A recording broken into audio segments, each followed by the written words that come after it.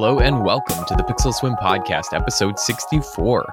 I am Steve Heinrich, your host, and this is the podcast where I take a dive into my personal journey through design and technology and where they meet, plus other tidbits I find interesting. This episode is being recorded on Wednesday, Wednesday, April 10th, 2019, and will be released on Thursday, April 11th, 2019. Visit pixelswim.com for all of the show notes and social links if you want to follow along with any of the links or things that I'm talking about today, or if you want to leave any feedback, you can head over to pixelswim.com for that, and you'll find links to my Twitter, MeWe, and I think LinkedIn. I don't think I connect with many people on LinkedIn other than professionally, but the link's there if you want to hook up on LinkedIn as well. And also, just a heads up, and thanks to Ted Salmon for pointing this out after the last episode, is that the MeWe link, if you do not have a MeWe account or you're not signed up for MeWe, that link will just take you to a page that will require you to either log in or sign up to add me as a friend on MeWe. So that's what that MeWe link is there for. So it's not as straightforward as, say, a Twitter profile, which is public. It's MeWe's still very private. So yeah, you'd have to have an account and sign in if you're going to follow along on MeWe. So thanks, Ted, for that tip. That was very helpful, and it's a good thing to clarify. So, all right, so let's jump into our weekly feedback, notes, and links. So yeah, let's start with the feedback. Actually, after the previous episode, I didn't have any feedback, but this time I had quite a bit. I think people have gone through similar things with their DVDs and their Plex servers, etc. So first bit of feedback is from Twitter. It's from Gareth Miles. Gareth Miles of the Tech Addicts UK podcast, or just Tech Addicts. And I'll put a link to his podcast in the description if you want to check that out. I really enjoy the Tech Addicts podcast. So anyway, Gareth says, thoughts on your Plex server, install Chrome and remote desktop. No need for a monitor on it. Interested in how well you can transcode a 1080p RIP on an Atom. Like an Atom processor, he says. So yeah, thanks, Gareth, for reaching out. That was kind of a head slapper. The fact that I could use a remote desktop connection, something I completely forgot that you can do. Not that I didn't know about that, but it's one of those that's obvious. I just haven't had a situation where I had a computer that was not hooked up to anything and just on the network. So yeah, very good suggestion there as far as Google's remote desktop application. I looked into that and I actually decided to go with that and try that out. So I'll get into that in a little bit more here. So and the Atom processor transcoding, yeah, again, that's something I'll get into in a little bit. So after I go over the update of my Plex server situation here. So thanks, Gareth, for reaching out on Twitter. Thank you to Ted Salmon for reaching out on MeWe. He mentioned me having trouble with Handbrake, and I'll get into that in a little bit as well. There's a lot of stuff to get into here, but he says also that potentially was Region 1 specific issues, but I'll like I said, I'll talk about that in a little bit here. But thanks to Ted for reaching out, and he also mentioned that it would be a good idea to contact Handbrake and see if I can submit some feedback as far as the issues I was having. But again, I have a little bit more to get into with the feedback from last week as well here that actually I think would have solved my issue there. But thanks, Ted, for the feedback on MeWe. And then thank you to Frank Neidhart, who also reached out on MeWe. And Frank says that he also has a Plex server. He says you might actually need a better CPU if you want to stream to devices where Plex has to transcode. Example, streaming to phone displays. If you never ever transcode, Plex isn't using the CPU much. So yeah, again, that's something I'll get into in a little bit here. Thanks, Frank, for that. And he also says that he has Plex running as a plugin to FreeNAS, free network attached storage, which is I believe is a software for setting up your own network attached storage.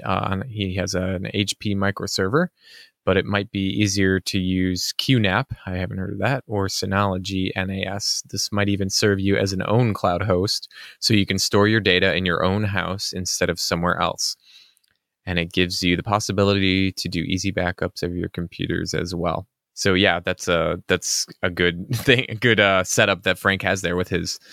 He's got an HP microserver, so that's pretty good. Like I said, I'll get into how my mini PC fared in a little bit here, but thanks, Frank, for the feedback on MeWe. And then also, lastly here, the last bit of feedback is from Kyle Helms, who reached out via email, and he suggested TeamViewer as a remote desktop solution. I did go with the Google remote desktop. So, but I have used TeamViewer in the past. I like TeamViewer quite a bit. I think I use that with my family members whenever I have to, like, say, fix a PC or something to that effect. I put the quick, small remote desktop application on the desktop for them, so they can just double click that and give me the username or the ID and password, and I can log in via TeamViewer. So yeah, TeamViewer is really nice. They got a good free version. So that's a good suggestion as well. I could have used for that, but I wanted to try out the Google remote desktop because I haven't tried that before. So I went with that first. And then Kyle also says that Outlook.com wouldn't let him add his own domain yet, because I was mentioning last week that I was able to add in my own server settings and domain name as a synced account in my Outlook.com account. So it doesn't look like it's rolled out everywhere yet. I'm going to have to double check and see if that's actually still working for me. I did remove it, so I see if I can add that back. And then he also sent a correction that I think I said NVMe slot on my computer, and it's actually an M.2 slot. He says NVMe is the type of M.2 drive that it is. So the slot is an M.2, the drive is an NVMe. So yeah, thanks for the correction on that. I'm not, unfortunately, I'm just, I'm going to probably make a lot of mistakes or misspeak quite a bit on some of this hardware stuff just because I'm just not the greatest at it, but I'm trying. The part of this podcast is just to get my thoughts out there. And hopefully not too many people are taking what I'm saying and trying to do it themselves. That would be, I don't know. Anyway, thank you, Kyle, for reaching out about that.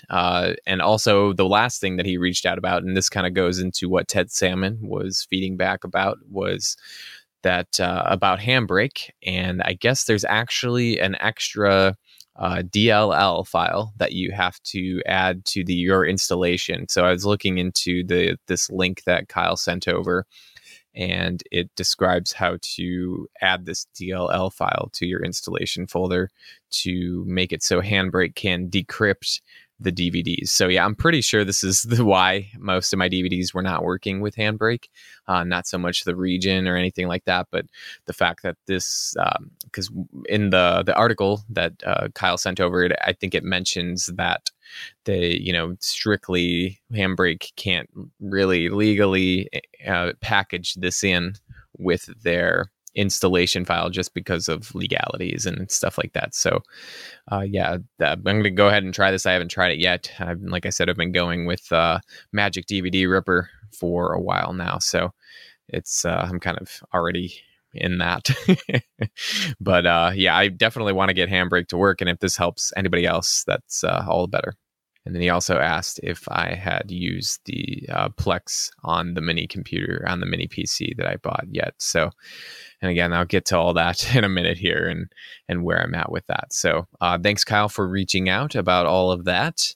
And I believe that's all the feedback for this week. So thank you, everybody, for all of your feedback.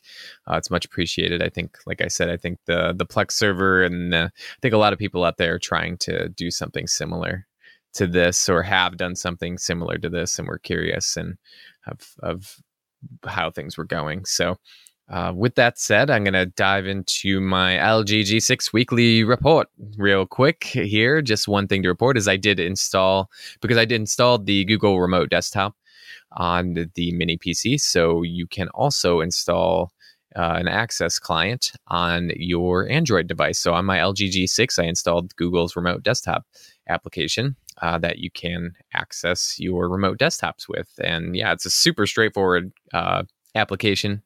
Just basically lists out all of the PCs that you have connected to Google's Remote Desktop.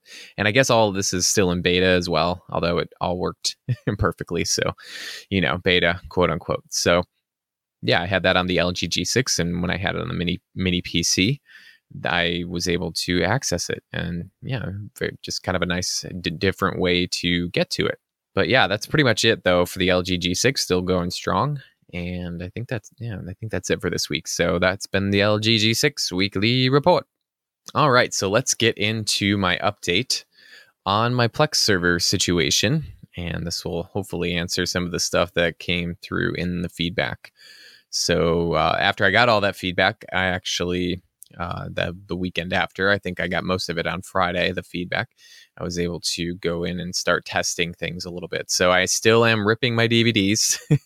I'm up to 126 of them as of recording right now. So yeah, the 126 DVDs and plenty more to go. So we shall see. I think I might have enough room on this 1 terabyte drive to get all of these MP4s from these DVDs on there, but we'll see. We'll see how close we cut it. So yeah, up to 126. And just going through the DVD collection, we've had collected these over many years, even before my wife and I were together. So we've had a lot of these DVDs over a long period of time. And you just gotta love those full screen versions.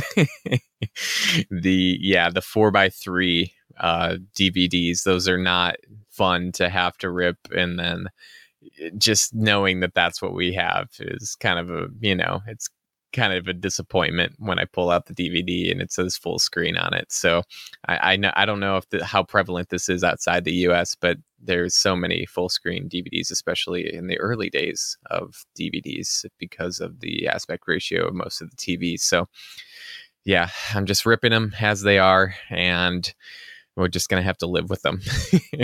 So we technically own them, and they'll be part of the Plex server. I'm not going to exclude those. And we actually have some of those older DVDs too that are wide. They tout widescreen on the box, are actually still in 4x3 format. They just have black bars at the top and the bottom of a 4x3 format. So they're not actually officially a widescreen proportion. They just are, it's the movie in a 4x3 format with black bars at the top and the bottom. So those ones I've ripped, and I plan on actually probably cropping those videos down somehow into a widescreen 16:9 format. So yeah, anyway, that's just been kind of part of the process of ripping all of these. Like I said, we have a lot of old ones, and that's just kind of how it goes, and that's where we're at. So, and with all that said, I did start testing out that Quantum Byte mini PC. I got a lot of questions about that Atom, or a lot of inquiries about that Atom processor and how that's going to pan out with transcoding and just even using it as a Plex server. So like I was saying, I got the Google Remote Desktop application up and running on it, which was perfect. It works perfectly, and able to just use my laptop now to remote into the PC. So I did get the PC all set up and put it next to my router and connected directly into the router via an Ethernet cable. So I needed to do some testing, obviously. So I finally got myself to stop ripping DVDs because I was in such a rhythm and a routine with them. And so I got myself to stop ripping them and take off or unhook the My Passport 1 terabyte drive. I unhooked that from my laptop and hooked it into the mini PC, which already had Plex server and everything up and running on it. So let the testing begin, as I was shooting for here. And so I started testing streaming on my local network by using the Plex app on our Roku. And I had been testing out the Plex app on the Roku with my laptop. So I installed the Plex server on my laptop, the one that I'm ripping all the DVDs on, just so I can, go through and make sure all the information looks okay in Plex itself. Because some movies actually have, some movies with the same title, over multiple years or whatever, sometimes pull in the wrong information. There was a couple like that. We have The Mummy with Brendan Fraser. in our DVD collection, and it pulled in the newest Mummy movie with I believe with Tom Cruise. Yeah, so I had to swap out that information, but it was really nice because Plex actually has a an option in the settings of the film to swap in the correct information, so you can get the correct movie cover and all of the correct metadata. So, which was really nice. But either way, I had the drive hooked up to the Quantum Byte mini PC with the Atom processor, and I connected or found all the content on the Plex app on our Roku. And yeah, unfortunately, and I'm sure this is why everybody had concerns, is that the mini PC was much slower than my laptop upon testing, obviously, and very, very slow. The videos took a very long time to load. When it was easy to browse it, but once I actually went into playing one of the films, it was just a little bit, not a little bit. It was very, very slow to load. And even trying to fast forward through the movie a little bit, it was, it took even longer to kind of bring it back. And this is all local. This is all on my local network. So everybody's fears of that processor and the fact that it probably wouldn't be strong enough were actually true. So it was a little disappointing. And I can't even imagine what it would actually be like if I was trying to stream this onto a mobile device. I didn't even try. I think on the free version of Plex, you can stream 1 minute of a movie onto the Plex app on Android. Just get a little taste of it. So I didn't even try that. I can't even imagine if it trying to transcode that down. So yeah, pretty disappointed in that. I right after I did all of that testing, it was kind of like, I don't think this is going to work. So instead of sort of sitting there, I started to suspect that it wasn't going to work very well. So it wasn't too hard to shift pretty quickly to the fact that I was going to try and use my laptop as the Plex server instead of this mini PC.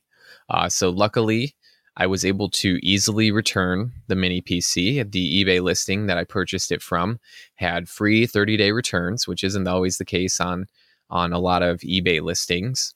But this one did have it, and it's part of the reason why I went with it. And so essentially, just kind of like on Amazon a little bit, I was able to just click, I want to return the device, select the reason, and it presented me with the shipping label, free shipping label to ship it back. So unlike Amazon, I'll have to wait until the item gets back to them and before I get my refund, but I will get a full refund. So, hey, not too bad. It was worth testing it out to see if, this cheap little PC would have worked. But yeah, I'm sure everybody out there is like, well, we could have told you it wasn't going to work. I think everybody did. So it's just, I just didn't want to spend a ton to get a little server. So I'm just going to stick with this, my Lenovo laptop, my Lenovo 510 laptop, which has, it's got all the specs and more needed for Plex. So it's got a nice i5 processor in it. It's got 8 gigs. Oh no, it has 12 gigs of RAM and an SSD hard drive, has the main drive. And yeah, it's very, very much capable of running Plex, as I've even tested. And that I actually did test the laptop out on streaming to Android, and it worked flawlessly. So the one thing about the laptop I think I mentioned in the past was that I didn't really have the room to have it sitting out and open.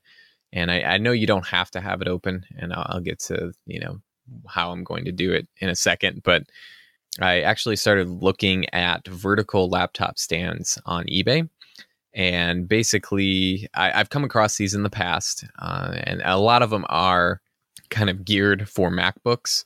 They kind of market these towards the MacBook market because I'm guessing a lot of people connect their laptop to an external monitor and keyboard and mouse, which you can do obviously with a PC as well. But basically, I do have the space to set up a laptop like vertically, just closed and vertical, and a little stand. So that's part of why I started looking for one of these stands. And there are a whole lot of options. The ones that there are, like I was saying, there's some specifically geared for MacBooks that are the right size for a MacBook as far as the width of the part that holds the MacBook vertical.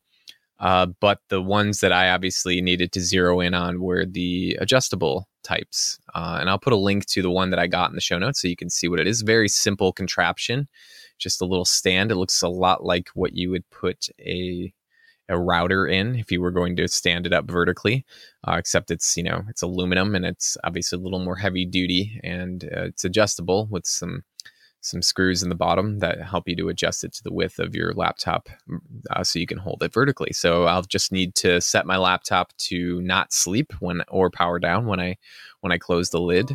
And basically I can have this thing up and running all the time. Obviously that's how you do it with the laptop. I actually saw another post I think on Reddit where somebody was kind of doing a similar thing with an old laptop.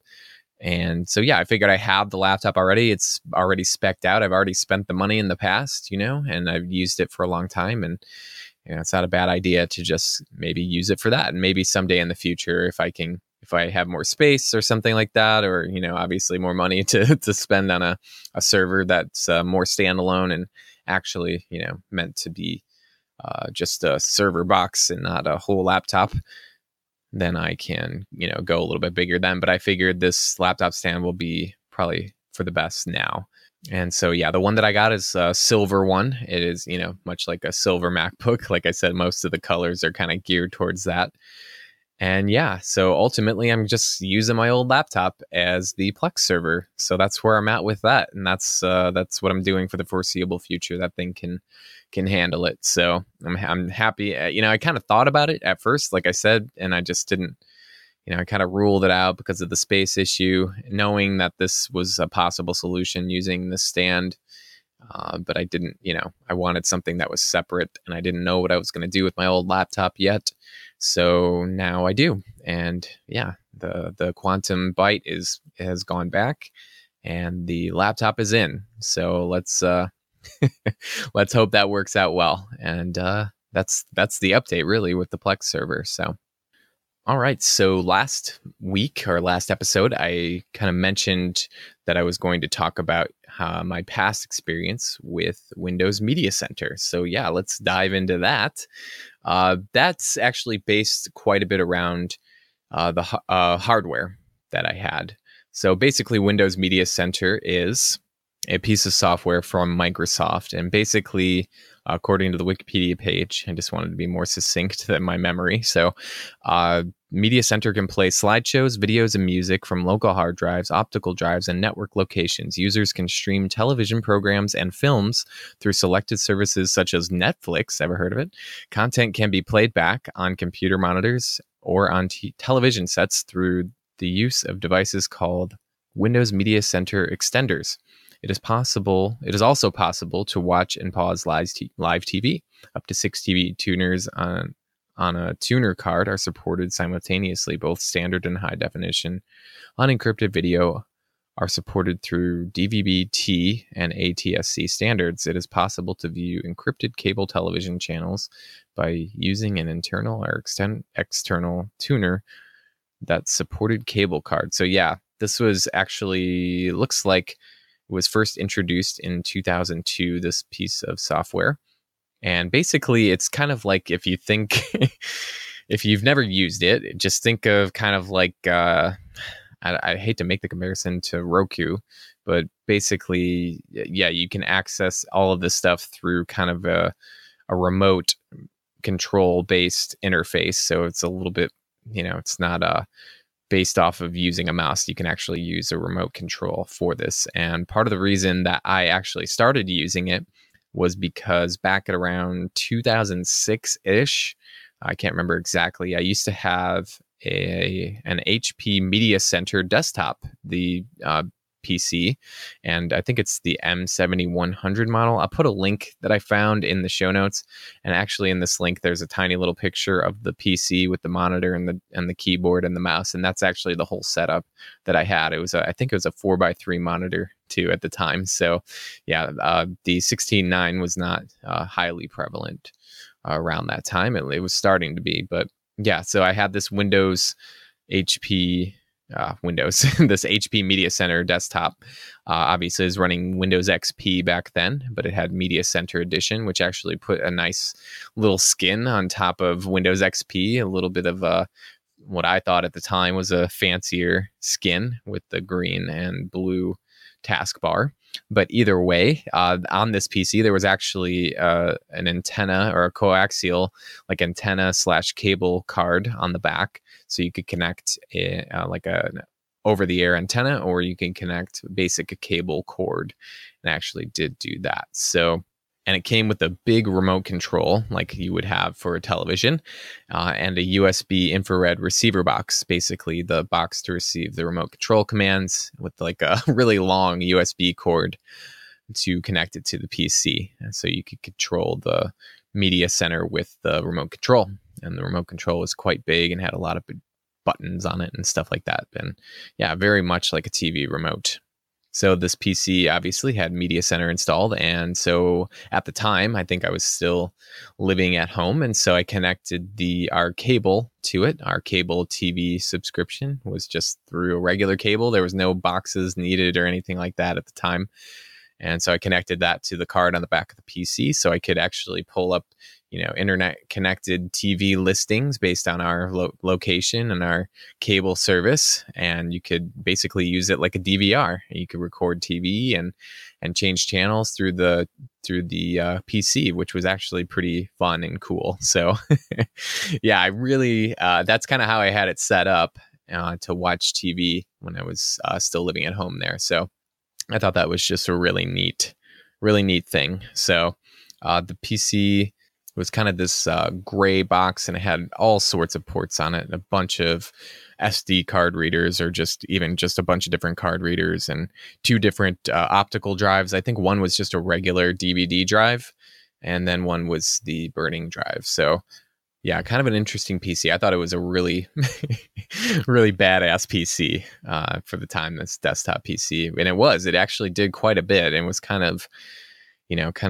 got me into being interested more in media consumption on a PC. So eventually, while having this PC, I think I had it for quite a few years.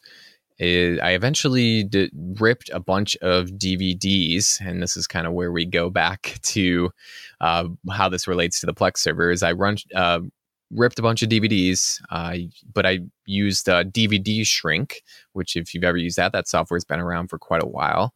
I still use it every once in a while. Basically, you can rip a full DVD. And I'm not saying like into an MP4 format. I'm talking about like audio TS and video TS folders with VOB files. So basically ripping an exact copy of the DVD. And if the DVD was over 4 gigabytes, it could compress everything down to be under 4 gigabytes, so you could burn it onto an actual DVD. But in my case, I was just backing up all of the folders that it created. And I bought a 1 terabyte. This is the first time I had bought a huge hard drive. Was this 1 terabyte, 3.5 inch drive? I think it was a Western Digital. And so I ripped a whole bunch of DVDs on it. So basically 4 gigabytes each ish, of the full backups of the DVDs. And these could be easily accessed in Windows Media Center. So they had an option where I think I had to throw a poster, like a movie poster, into each folder for it to pull that information in, because I don't think it was connected to any sort of API at that point to pull all that information in. And I didn't need any more than a movie poster. So I had a whole collection set up on that 1 terabyte hard drive of DVDs. Not nearly as many as I have now, but the sad thing is, is that 1 terabyte hard drive actually failed on me. I got the click of death, the multi-click of death that I just was never able to get around.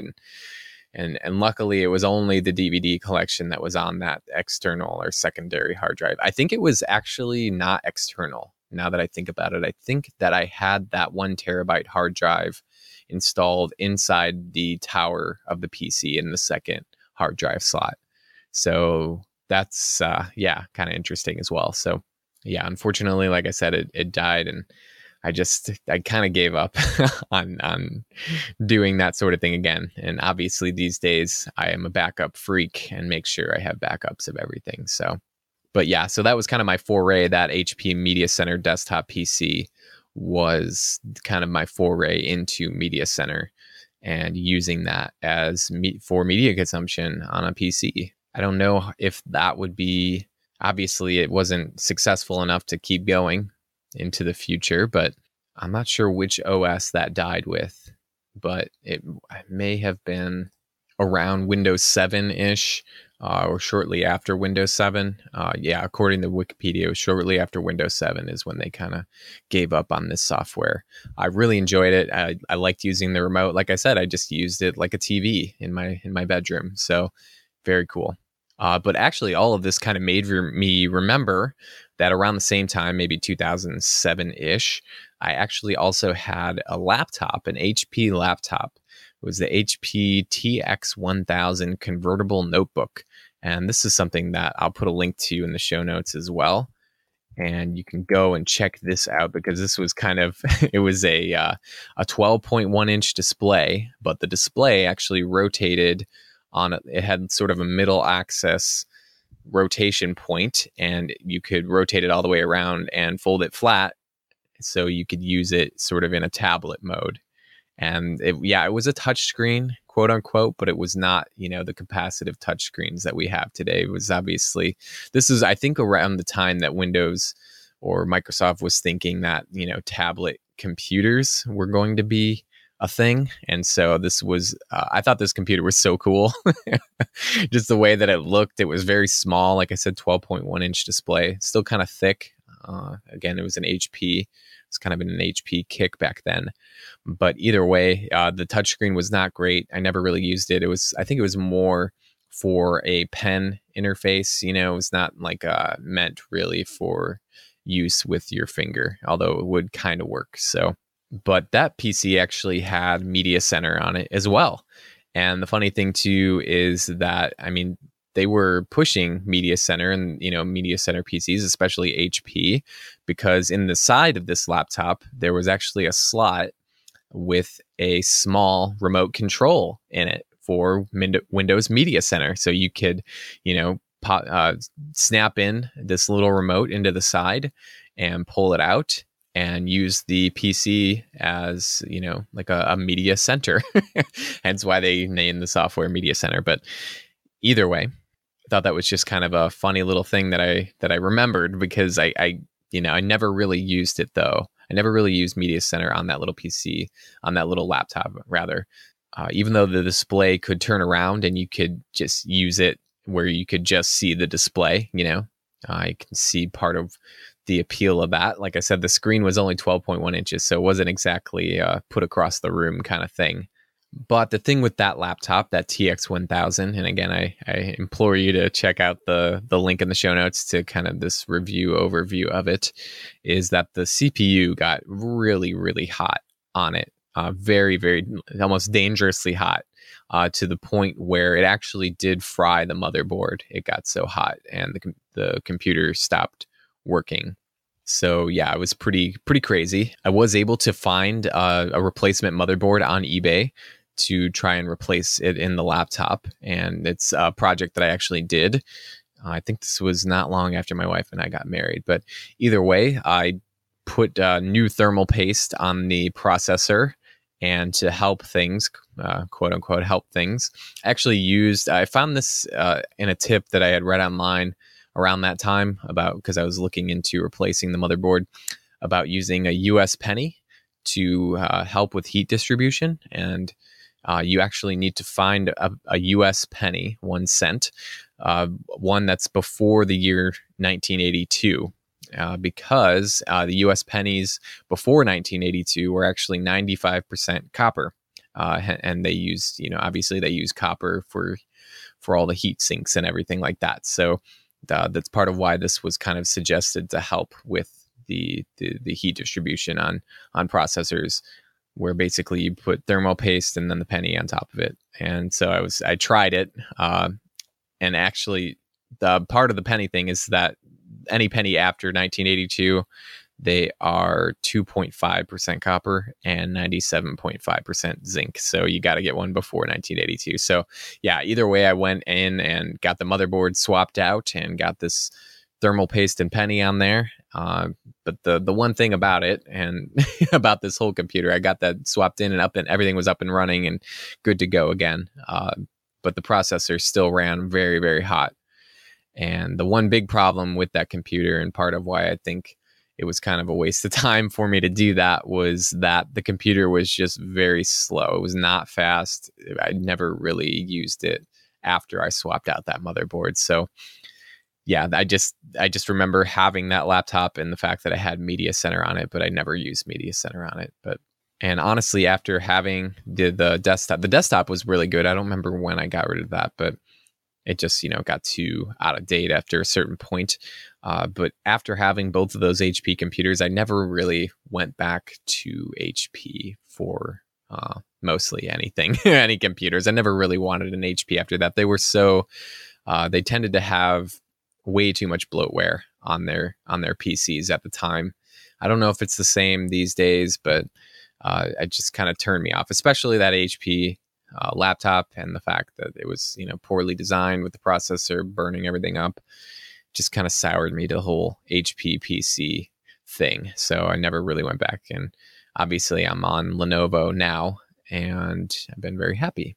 But there's a decade in between using the PCs. So I'm sure HP laptops or PCs are perfectly fine these days as far as performance goes. But yeah, I just don't think that I'll go back to an HP unless there's some crazy deal or something to that effect. So, all right, so let's wrap things up here. I think I've babbled on long enough about this stuff. Hopefully I didn't misspeak about too many things this time. Please do let me know if I did. I will correct myself. So I always prefer somebody let me know if I'm misspeaking. So yeah, hopefully I'm just going to keep ripping all these DVDs and we'll try and get back to what the status is on the Plex server next week. Hopefully I'll have all the DVDs ripped, but we'll see. We're getting there. But either way, thank you for tuning in again. This has been episode 64 of the Pixel Swim podcast.